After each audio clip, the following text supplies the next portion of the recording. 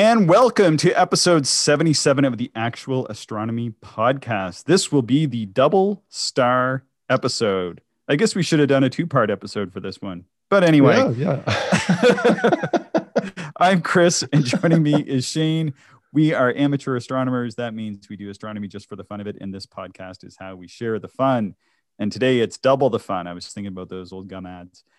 With other people like you who love to look at the nighttime sky. So today, Shane, you're going to do a sort of presentation that you've given in the astronomy class that I teach at the university, and you're going to talk about the double star observing. And we've had some questions from listeners, and we're getting some observations from listeners on double star observing. And you were saying before we started the recording that this is something that you've at least been doing for a long time. So it might bear a better and deeper explanation. And the last thing I'm going to kind of say before I hand the reins over to you is that I'm really not much of a double star observer. Like I know the main ones like, Alcor Mizar and the Big Dipper. I know Albireo. I know some of the ones in Capricornus there that Tycho was observing and Kepler were observing and others.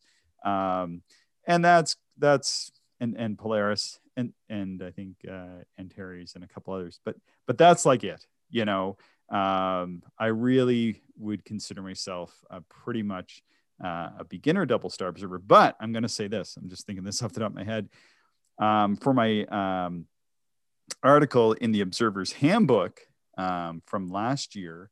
We actually did an observing session, and I put some double stars in, and we observed them together, and that was amazing. That was like the most double star observing I'd ever done in a night, and that was so much fun seeing those kind of like little, almost like Christmas decorations hanging off another star. So with that, I'm gonna kind of tie it over to you. Right on. Yeah, double stars is not something that I started observing when I got into astronomy. When I got into astronomy, my plan was really just to observe planets, and that was it. I was really interested in seeing Jupiter and Saturn and Mars, and maybe a little bit of the moon. And then, I just assumed before I bought a telescope that you could look at those any given night of the year. And as we all know, that's not true. You can only see those the planets at various times. So I thought I better, I need to start looking at other things. So I got into deep sky objects. But it started, my fascination with double stars started probably, I think it was about 6 or 7 years ago when my wife and I moved into our current house. I was fortunate enough to come across a good price on a SkyPod, or, it's a little backyard observatory plastic thing, and put a telescope in there. And again, as most people know that listen to this podcast, observing galaxies, nebulas, any of the deep sky objects, for the most part, they're not very good from the city if you're a visual observer. So I started to do a little bit of research on other things that I could maybe look at where light pollution isn't as much of a factor. And that's when I got into double stars. So, maybe I'll kick this off, Chris, with a little bit of like, why would you observe double stars? Because let me tell you, my perception of these things prior to actually, digging into them like I say, 6 or 7 years ago, my perception was, man, that sounds boring. When you look at stars through a telescope, you don't really see, any detail. They don't change in size. You just see more stars when you look through a telescope. And, at that point in my observing life, galaxies and nebula and all that other stuff is far more interesting. But when I started to, I guess, dig in or look into double stars a little bit more, it really started to appeal to me. And now I have quite a love of them. It's estimated that about 80% of the stars in the sky are actually not singular stars, that they are part of a multiple star system.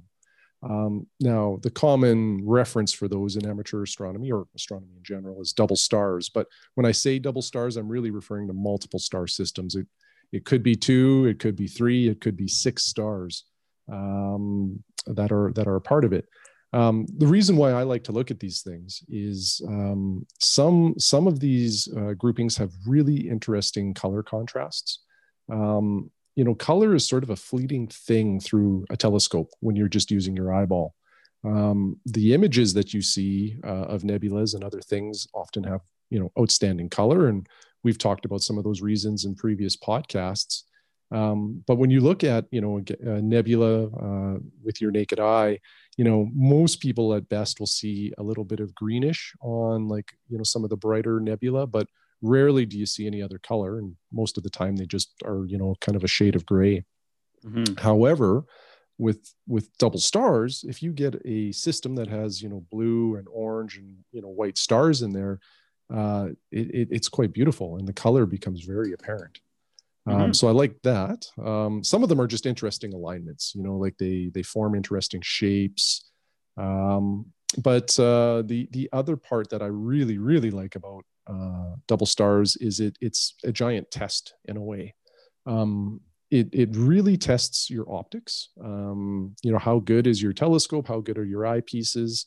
If you're pushing your equipment to the limit, in terms of observing like really close pairings or pairings that maybe have really opposing magnitudes, one real bright star and then one fairly dim star, which also then tests your observing skills. And I think it actually makes you a better observer when you become more experienced with double stars, because you really start to notice all of the fine details around singular stars, which is, kind of another level of visual observing. And then also you can use double stars as fairly decent indicators of seeing conditions in the sky. A famous one is the double in Lyra, which is not visible right now. That's more of a summertime constellation. The double is two pairs of basically two identical pairs that are in the same field of view in most telescopes, but they're pretty tight, and you do need good seeing to see those. So if you are unable to split them on a given night, that'll tell you that the seeing probably isn't very good.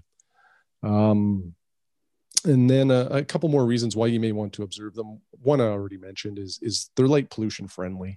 That's really why I started, was I can observe them in my backyard in the city, and the light pollution really doesn't get in the way. And then the last one that I'll mention here is there is an opportunity for some citizen science with double stars.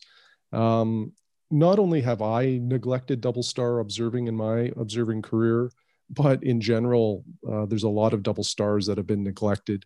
And one of the biggest databases is the Washington Double Star. I think that's Washington Double Star Database or Association. Is that right? Yep. Yeah. They have a neglected list of double stars, and what that means is a big list of doubles that haven't been observed or appropriately measured in a period of time. I think it's like 100 years, or I don't know exactly what all that criteria is. And they encourage like amateurs like us to observe these double stars, accurately measure the separation and their angle of alignment, and then send it back in and, correct some of the measurements that were taken in the past. So that's kind of a neat thing too. That sounds really cool. Yeah. So, you and I talked a little bit about where to start. So I thought it was, that was kind of an appropriate place is why observe these things. A little bit about the history of double stars. Mizar in Ursa Major was the first recorded double star observation that I'm aware of. And it was by Castelli in 1617. And, wow, that's super early, because Galileo only really pointed the telescope to the sky, or the night sky, in 1609. So yeah, that's just really like a few years later. Huh. Yeah. Now, what kind of surprised me, I guess, about the history of double stars is my sort of expectation or assumption was that, when kind of a new class of object is first discovered or observed, that would open the floodgate to, a lot of interest and a lot more observations. When it comes to double stars, not so much. So Castelli, 1617, has the first recorded double star observation.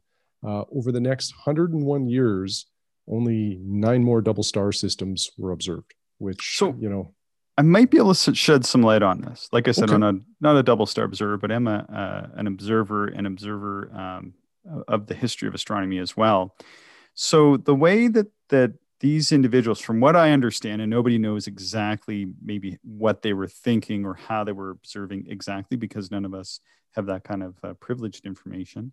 But it seems to me anyway, at least, that what they were doing is they were looking at the night sky and then seeing what they could see with their eye, and then taking a look at those same things through the telescope. Not so much the business of like sweeping around with the telescope to make discoveries. And you can actually see how that would apply here, where like Mizar and Alcor are visual to the unaided eye, and then they point a telescope at it. But whereas many of the stars that are doubles, I think there's not many that you can see with your unaided eye. Although like Tycho did have several, and I know they're listed among the first double stars there in Capricornus, that he called, they were like nebulous stars or something like that. And so those were also some of the first ones I think that people pointed a telescope at. But anyway, don't interrupt you. This is very interesting. Really enjoying it. No, and I always appreciate your knowledge of the history of observing. So please chime in with more of that to fill in some of these gaps. So in moving ahead here a little bit, in 1767, John Mitchell is the first astronomer to suggest that not all double stars were merely like line of sight arrangements, but that they actually revolved around each other under a gravitational influence. And this is really important because that is actually the definition of a double star or a multiple star system, is that these stars are actually in motion, and they are revolving around like a central gravitational spot. So 1767, this concept, I guess, is proposed. But it's not necessarily believed or embraced at that point. 13 years later, Christian Mayer completes the first double star catalog with about 80 entries. Although at this point in time, nobody had a telescope that was able to prove that double stars existed beyond these line of sight arrangements. In order to prove this gravitational influence, measurements would have to be conducted to essentially capture some of this motion happening. So advance a little bit further to 1803, and our good friend who comes up many times in the history of astronomy, William Herschel, proved that double stars do exist with that gravitational influence by measuring stellar parallax with Castor in Gemini, which is kind of interesting. Castor is visible most nights right now, or all nights really. It's a winter constellation, and Castor is a fairly good double star to try. It's not super challenging. A lot of telescopes should be able to split that. However, just going back to the stellar parallax, it's so difficult to detect that its existence was greatly debated until 1838, when it was proven mathematically, which is 6 years after Herschel's death, which is unfortunate, but, I think it just kind of adds to Herschel's resume of how great of an observer he really was. So much is attributed to him, and I always think of Herschel as one of the pillars of astronomy for what he was able to do. Yes, but we must not forget, and whenever Herschel comes up, I always have to chime in and say that his sister Carolyn Herschel, Yes. really they need to be almost synced up, and that's something that more and more I think in the history of astronomy has been trying to do, because really Herschel's observations wouldn't even exist without Carolyn Herschel. So anyway, I just sort of chime in with that because I think she was like the first female paid scientist in in the British Empire. Yeah, that's awesome. Maybe just rounding off a little bit of the history here of double stars is, after the parallax confirmation, of course, double star observing continued. But in 1870, S.W. Burnham kicked off what many think is the golden age of double star observing. And what's really interesting about Burnham is he's kind of like you and I, Chris. He was truly looking at the picture of Burnham here, I was thinking this guy looks just like Shane, right down to the bow tie and petticoat. Yeah, maybe I need to shave the beard off for the handlebar mustache. That would suit you for sure. Yeah, Jessica may object, but maybe. Anyway. What I love about Burnham is he truly was an amateur astronomer. He was a court reporter by day. He had a day job and just loved the night sky, and did an awful lot of astronomy at night. So in 1906, he published the Burnham Double Star Catalog, and it's still referred to today as BDS, or the Burnham Double Star Catalog. But there's 13,665 pairs documented in there, which is an outstanding accomplishment, for an amateur observer even today. So just to make those observations. Exactly. Now this is not the same Burnham as per Burnham's Celestial Handbook, or by the Burnham that was writing for some of the astronomy magazines there for a while. And this guy, he found a lot of comets originally, I think, as well. He was a real, he observed a lot of different things.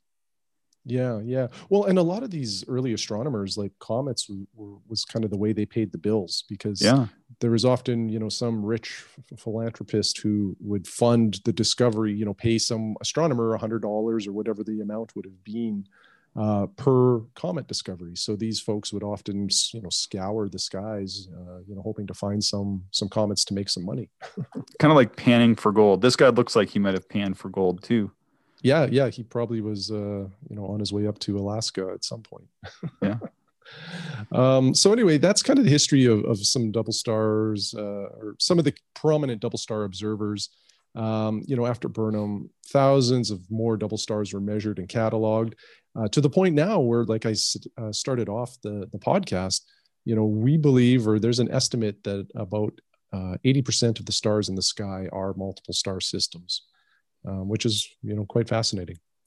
So maybe I'll touch a little bit now on just the definition of a double star. And I kind of mentioned it during the history review there, but it's two or more stars that are connected by a mutual gravitational point. They'll rotate around a common center of gravity, and they all vary with, the periods of time that takes. And some of them are, because of this mutual gravitational point, and they're rotating around, some of them rotate at an extreme speed and are the cause of variable stars. So, a variable star is a star that changes magnitude over a certain amount of time. Some of them are periodic variables, meaning, every 28 days, the magnitude will go from, say 5 down to 3. And there's various reasons for why stars are variable, but some of them are because they were part of a double star system, and as they rotate around each other, or around the gravitational point, from our perspective on Earth, we see one of the stars passing in front of the other, and then that changes the apparent magnitude of the system. Now, I'm not much of a variable star observer. Have you ever gotten into that, Chris?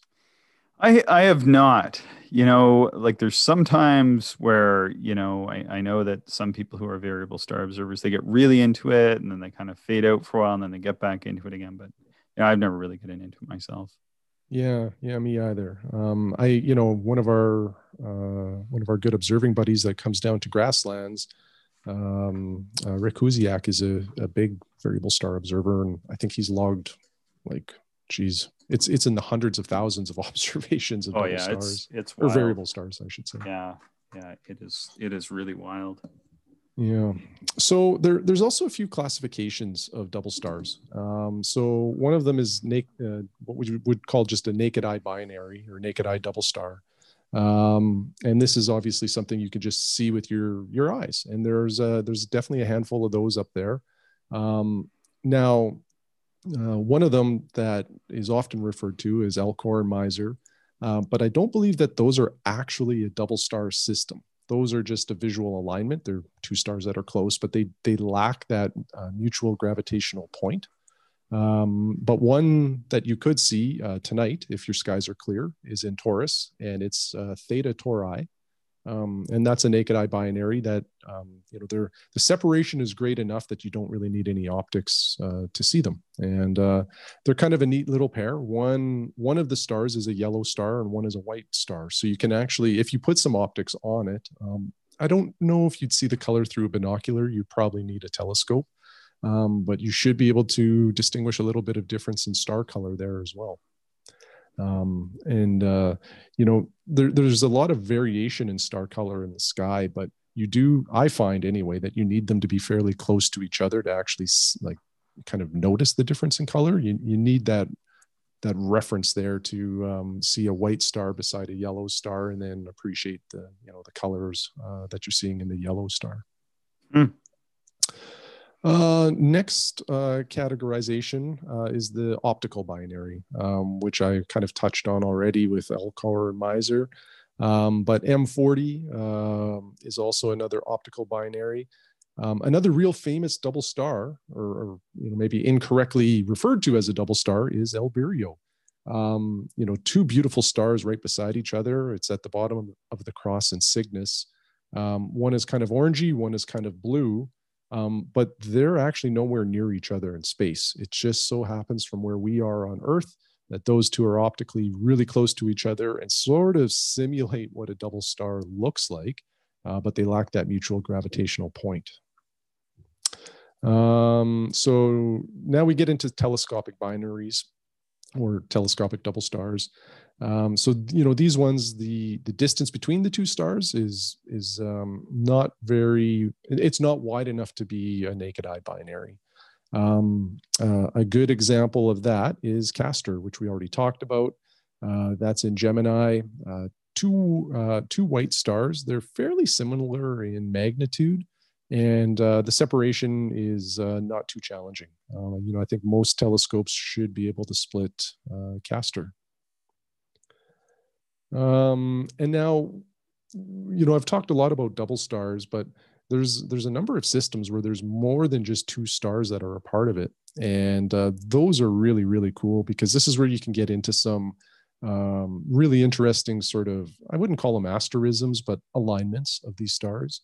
And one that would be visible, well, probably a little bit later tonight, is in Monoceros or Monoceros, or I don't know how you pronounce it. There's probably a few different ways.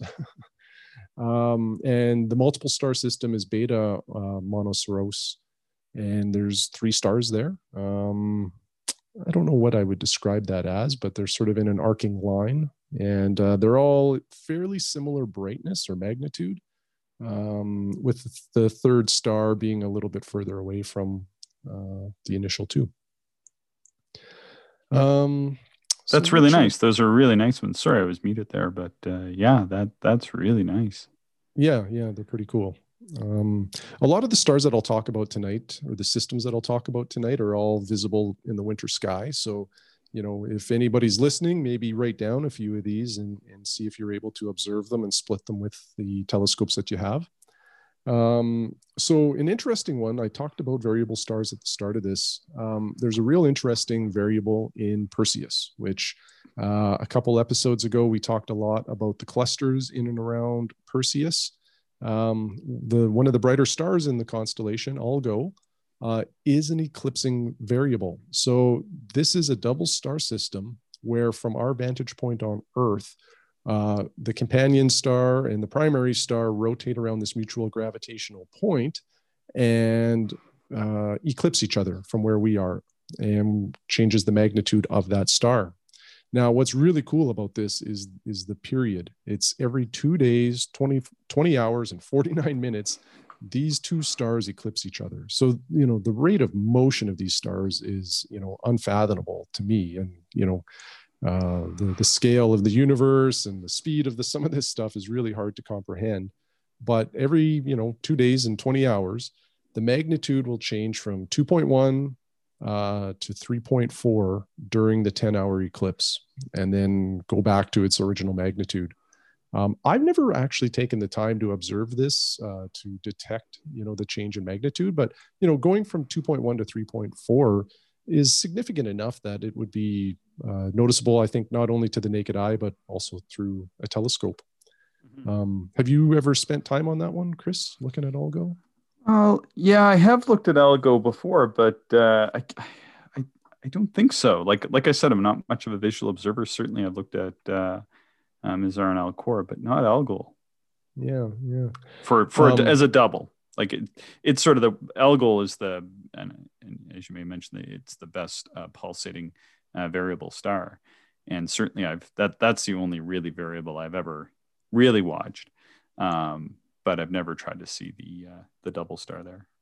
Yeah, and I don't know if you would be able to separate them. I think what the appeal of Algo is that variable aspect to it, just to be able to see the magnitude change every couple days, essentially every 2 or 3 days. Maybe too, Chris, something else I should talk about is, how do you know if you've observed a double star? So number one is you need to have a list of double stars and know where you're looking. And then, a little bit of an understanding of your telescope optics in terms of what is possible with your telescope.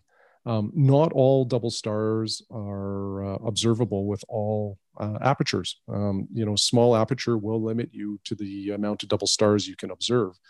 But how you've observed it is if you split them, if you separate them, if you see blackness between the two stars, then you can say, you've successfully observed whatever double star system you're trying to see. There's sometimes the observation, you don't get 100% of a split, like they might be just sort of touching. That can be considered a form of a double star observation as well. But essentially what you're trying to do is get that separation and see some black space between them. Oftentimes that means throwing a lot of magnification at them if they're really, really close double stars. So maybe let's talk about a few others that are out there. So there's the Mizar and Alcor combo. Again, those are not an actual double star system. However, if you put a telescope on Mizar, and this one, they're a little bit closer, so you may need some magnification, but if you put a little bit on there, you will be able to split Mizar and see that that's the real double star, and it's not Alcor. Alcor and Mizar are just a neat optical alignment. That the Alcor Mizar alignment is quite easy to see just with your naked eye.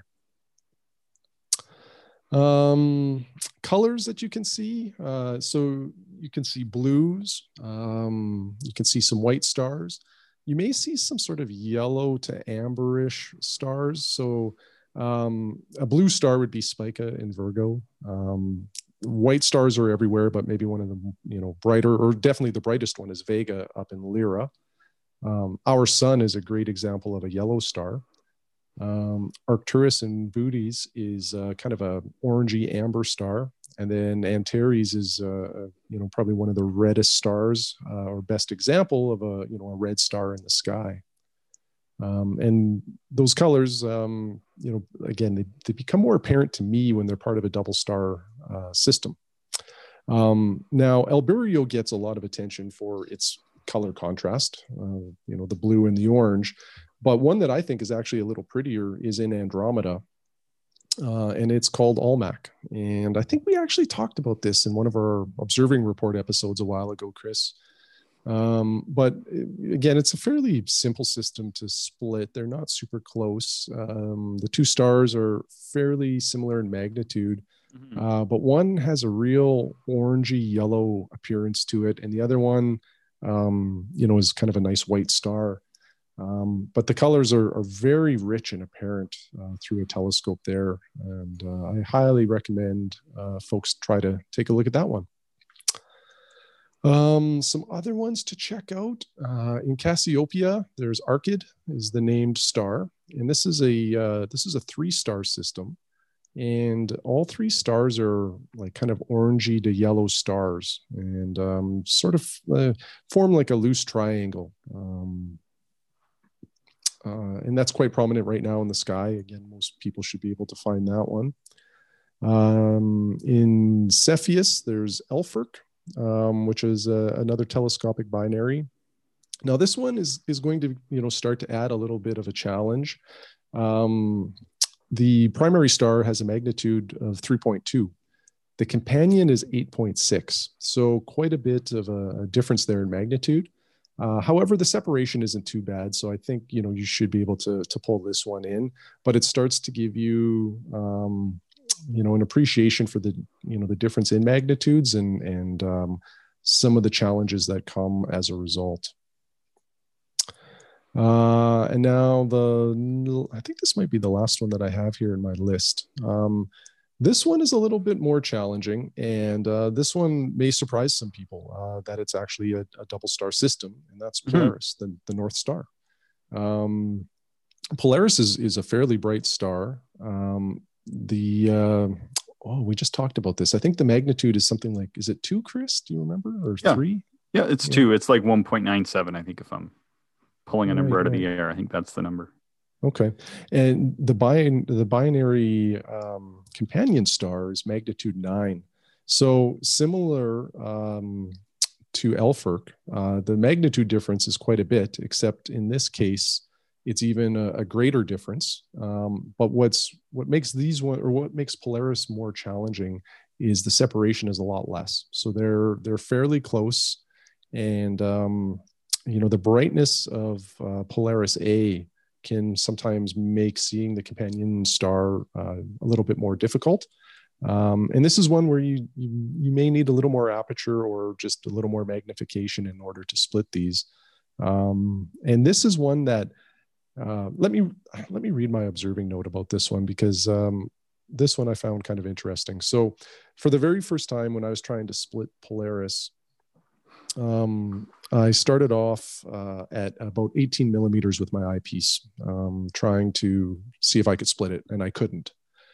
So what I was using was a zoom eyepiece, which I highly recommend for double star observing, because a zoom eyepiece allows you to quickly change your magnification in case you need more. So what I did is I maxed out my zoom eyepiece. So it changed it from about 18 millimeters down to 9 millimeter eyepiece. And right away, I was able to split them. But what was interesting about this observation was once I knew where the companion star was, I backed off my magnification again to 18 millimeters. And it was no problem actually to see the companion star at that original zoom focal length. Part of it was just being able to find out where the companion was. But, this is kind of what I referenced at the start of the podcast, where I think that double star observing actually makes you a better observer, is that every time after I saw the companion star, it just popped out to me every single time I've looked at Polaris since then. And this was 6 years ago.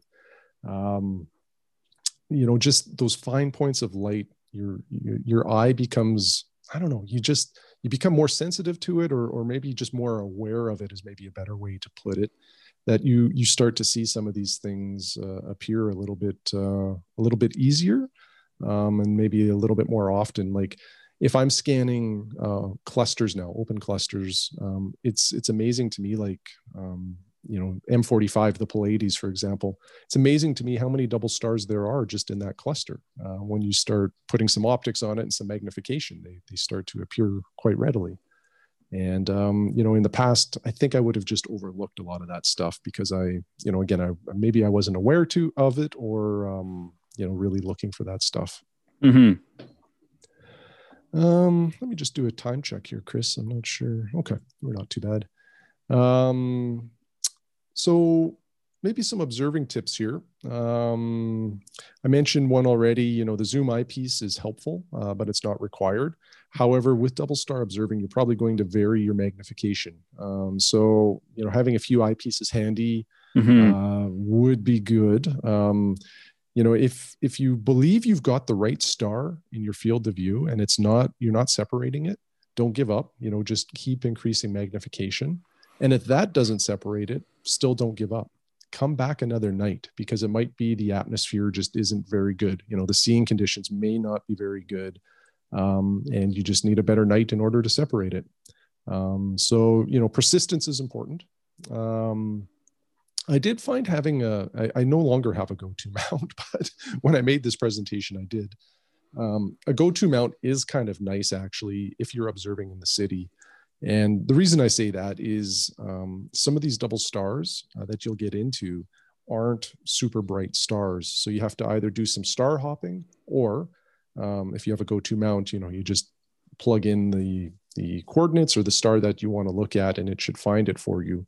And why I say that's kind of nice in the city is the light pollution does wash out some of the guide stars. So sometimes star hopping in the city is a little more challenging.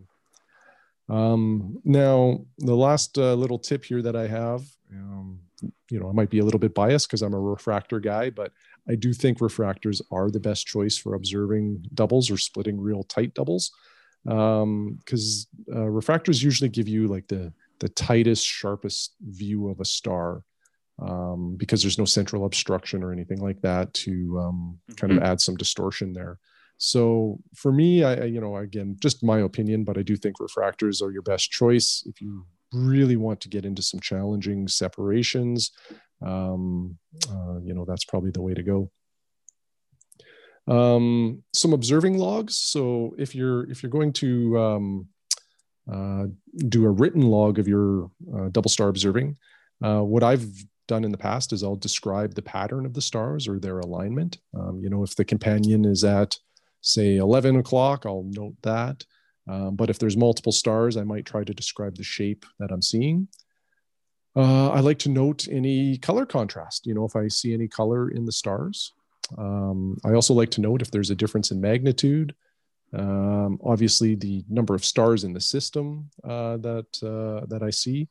Now, the next one here is I put separation estimate. This just kind of comes with time. Like if you look in a catalog, and that with your telescope at a certain magnification, you'll get to know, what 9 arc seconds looks like in terms of separation. Over time, that will help you estimate other separations that you see. And, it's kind of neat to learn that aspect of observing, to understand how far apart objects are and, what an arc minute is versus an arc second through the eyepiece. Cool. What else here? So I shared one of my observing notes. Here's another one. What was I looking at here? 61 Cygnus. So I said at 18 millimeters, I was able to do this, the split. I was able to split them, and that they were twins aligned vertically. Both stars appear amber and are the brightest stars in the field. So a simple log. But for the sketchers out there, I don't know if there's anything easier to sketch than a double star system, because you're really just putting some stars on the paper and maybe adding the color at some point. Maybe Chris, as the sketching expert here on the podcast, have you ever considered like colored pencils for this aspect? Yeah, I think we were talking about this on the sketching list that I belong to, which has gone silent again. There's been nothing for almost a month. I've talked to some people about doing this. What it seems like a lot of people do is they do the sketch and then they put the color in using some sort of graphics program and that. But that's sort of beyond my skill level at this point in time. But I would definitely like to get more into doubles at some point in time after our session. But like I said, I really enjoyed the session that we had that time, me and you and Shane and me, you, and Mike and Rick. Right. Yeah, that was fun. So I think I'll end off here with some resources. So there's for deep sky objects, we're all familiar with like the NGC list. There's Messier lists and many things like that. For double stars, there's the Washington Double Star Catalog. There's over 115,000 systems listed in there. There's the Aitken double star catalog. There's about 17,000 there. And I already made reference of the Burnham double star catalog, which has over 13,000 systems. So there's a lot of double stars up there to observe. Not all of these are visual. Some of these you do require, cameras or some sort of spectrometer in order to observe them, but many of them are visual. Some lists. So in the RASC or RASC Observer's Handbook that we're giving away, there's a list in there with 136 systems. The Astronomical League has a list of 100 systems. And then the one that I really like is the Cambridge Double Star Atlas, double and multiple star showpiece list. There's 133 systems listed there. All of these ones are visual. It's quite easy to see these through the telescope. I shouldn't say quite easy, but it's possible to see them through a telescope. Mm-hmm. So the two books that I'll leave everybody with here is the Cambridge Double Star Atlas. It's a wonderful atlas. It's coil bound. It's meant to be used in the field. It's a nice atlas anyway. I don't have a copy, but I know both you and Mike have it, and I've used it on occasion. It's a great atlas if people are looking for one. Yeah, and it doesn't just list double stars. It lists all sorts of deep sky stuff, but with a variables. Focus. Yeah, double and deep sky objects, like you said, plus the doubles. Yeah, it's nice. Yeah, and the appendix is huge on here. With I don't know how many doubles are actually listed in the appendix, but it's almost 100 pages of appendix listing details of the double stars in the sky. With some interesting notes. So within each constellation, they put stars beside like the showpiece double system or multiple star systems with some notes about, it's an AB system. So, there's two stars. I'm just reading one here in Sagittarius. The catalog ID is PZ6, whatever that means. And the notes here are distant, colorful, and extremely rare CPM double of M&G supergiants within a rich field. Anyway, wonderful atlas. The second edition you can still buy. It's around $50 Canadian. And another reason why I really, really recommend this is I've wanted this atlas for a long time. I wanted it before the second edition was available.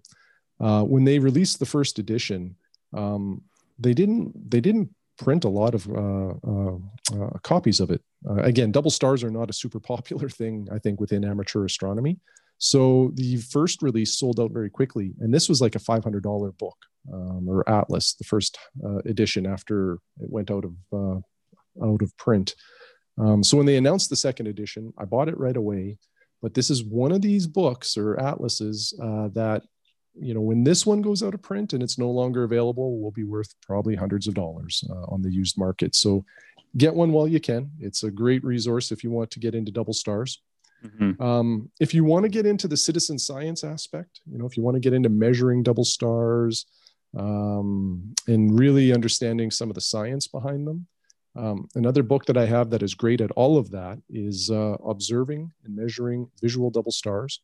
It's part of the Patrick Moore's Practical Astronomy series. This book is still available. It's a little bit more than the Atlas. This one is, I think, around $60 Canadian, but it's over 400 pages of, really, really good detailed information about double stars. It really gets into the science of them, the astrophysics aspect of them. Really interesting read if you're into double stars. Cool.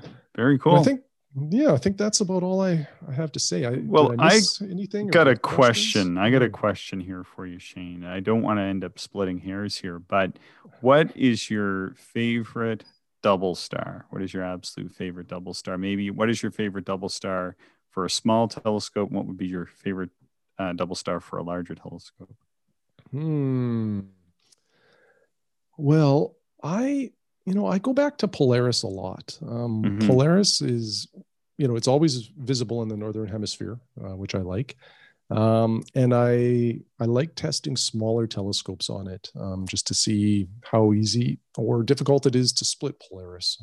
So I like that one, and I find Polaris is a decent indicator of seeing conditions as well. I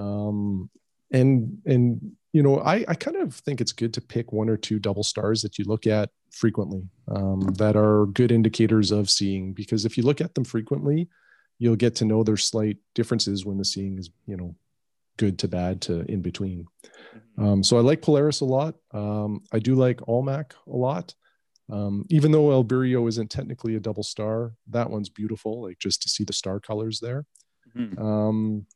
But the other one that I really, really like is the double in Lyra. I didn't speak too much to that, but again, it's two double star systems that are, if you have a decent enough field of view, you can get both of them in the same field of view. But what's interesting is, go ahead. Well, I didn't want to raise this, but we do have to address the business of the double being in Canada and all.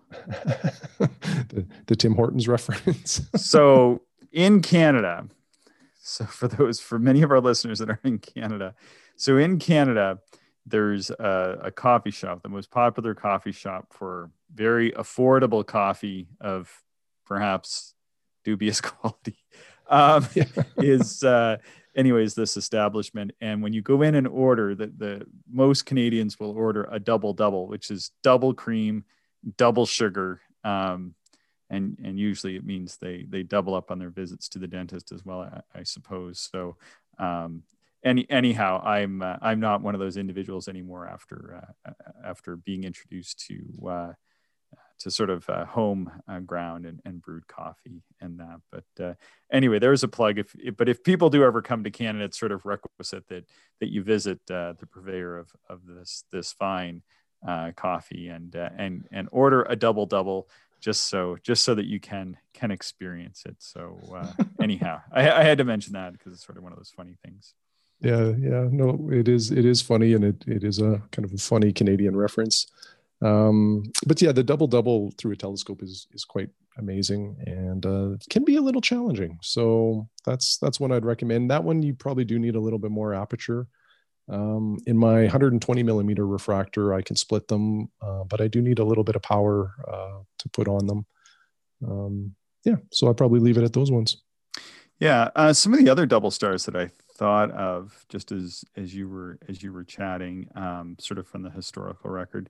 There are some that were listed even in Ptolemy as Almagest. And in there, one of them was it's V1 and V2 Sagittarii, or the eye of the Sagittarius, and they were seen as a cloudy star in the eye, and described as such by Ptolemy and others. And anyway, there is a set, and that's sort of one of my interests. Now, I'm not as interested so much in the double stars, but I was thinking, excuse me, as you were doing the presentation, like I really should, as I'm working on some of my work, and I have been trying to rectify this, is to make sure that I include more of those doubles, because certainly it is a different experience and very enjoyable. Like you said, very approachable, even from poorly light polluted skies, in a city or elsewhere. So that is one of those things that I do have to do a little bit more observing from. But yeah, I really am, as shown in my lack of contribution in this podcast, I really don't know that much about the double stars. So really do enjoy hearing it when you talk about them, and you certainly have motivated me to go out and take a look at some double star, Shane. So I certainly appreciate that. Right on. Well, hopefully some others can take a look at them, and maybe a good segue into our book giveaway. Yeah, go for it. Yeah, I was hoping you'd get there. Go for it. So we are giving away a copy of the 2021 RASC Observer's Handbook, full of great references and information related to observing. If you are interested in throwing your name into the competition, or it's not a competition, it's just a draw. So if you're interested in potentially winning it, all that we ask is you email us at actualastronomy@gmail.com, and tell us about an observation that you've had, or send us a sketch, or tell us about an observation you'd like to do. And now that we've just talked about a bunch of double stars, I would love to hear maybe some double star observations, but it's not limited to that. So if you send in an entry, we'll do the draw early in January, and we'll announce it on a future podcast. And sort of for sort of context is that I am one of the contributing authors for the Observer's Handbook. And what happens is I get an editor's copy, which I use. And then often what I'll do is I'll gift away my second copy. And then this year, because of all the COVID restrictions and not meeting up with as many new observers in person, and in fact, not meeting up with any, I was thinking, well, what shall I do with it this year? Usually I give it away to somebody in my class who shows a particular interest. And then I had thought about doing that, but then my class is rather distributed. They're all over the place. And the people that are kind of nearby, I think already get copies or anyhow, then it becomes difficult because then how do I, sort of fairly give it out in that way? So I thought, maybe this year we'll give it away this year via the podcast, and people can just write in and participate in that manner. And we've received quite a few observations so far. It's pretty exciting, Shane, to just receive these observations. Some people have written these beautifully long and detailed, like I think one person or maybe more than one person had kind of said, "Hey, sorry for the long email." I'm like, no, I love reading this stuff. This is really amazing to get people's observations in our inbox frequently. That's really exciting. And then I think sort of our perhaps our evil conspiracy into all this is I think we'll probably end up doing an episode early in the new year and talk about the observations that people sent us. I think that would be a lot of fun. And it really is interesting. The thing that I think interests me most is the variety of observations from people and just the experience level. Like I was really surprised. And it's also this sort of a funny thing. I don't know, we don't have that much time left. I don't want to go into it too far, but I found it really interesting that we do have people that consider themselves sort of quote unquote beginners or extreme novices. And then we have people that are very clearly I think there's people out there, Shane, it seems like, that are even much more advanced amateur astronomers than us that are listening to us. So I was like, ooh, like really going to start being a little bit more well-researched and careful there, at least on my end of things. Because some people are very, very experienced that are listening to us. But then the other, and I've been communicating with one individual over email or a few individuals, I should say. And then sometimes people will refer to themselves like as sort of these rank beginners, and that there's some sort of almost like hierarchy in the sort of observing. And there really isn't. If you're kind of going out and doing this, you're sort of part and parcel with everybody else. And there's not really much of a hierarchy sort of in the observing ranks. Not so much anyway. And it's funny, like some people will say, hey, I'm just a beginner, but I'm having trouble picking out Sinus Sabius on Mars. I'm using such a telescope, but this is like, well, like you're pretty good observer. Like I don't know if I would say that's like a rank beginner or somebody like that. So it's really, really interesting to get all these entries. Yeah, very cool. Yeah, I see you've got the list up there now, and it's growing every day. Yeah, pretty cool.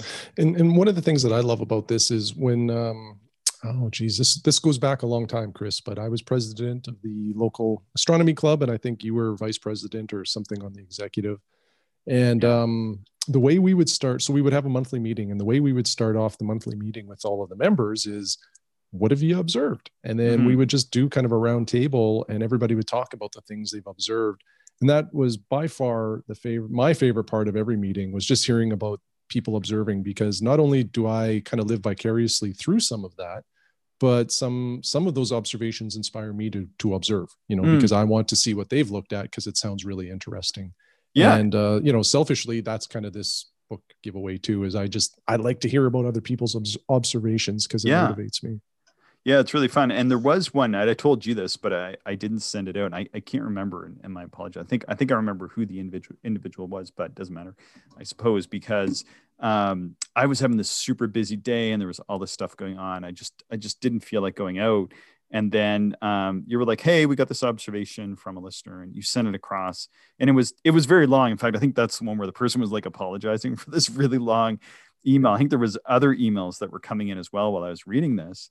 And I was like, you know what? I just want to go out. And like, this really inspired me to kind of literally get off the sofa and go out and do some astronomy. And I was just really surprised by that, because that was sort of a very happy, unanticipated result of doing this podcast, that I kind of thought like maybe we would kind of be motivating people more so than people motivating us to go observing. But it's actually almost been the opposite from my standpoint, where I'm like, oh, I've had a long day and I'm really tired. I just want to sit on the sofa. And then I'm like, and this person sent these beautiful like observations and just describing what they were using and how they were observing. And it was pretty long, but I just loved reading it. I was reading it after dinner. I'm like, I'm just going to set up my little scope tonight and go out. And I didn't do like a big long session, but I went out for like 15 or 20 minutes. And I'd already been observing a lot at that point in time.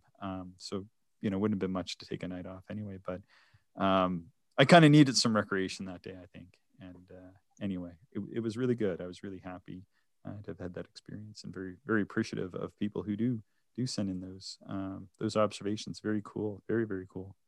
Yeah, totally agree. And hopefully we get more. Keep sending them in, folks. All right. Well, thanks so much, Shane. Thank you, Chris.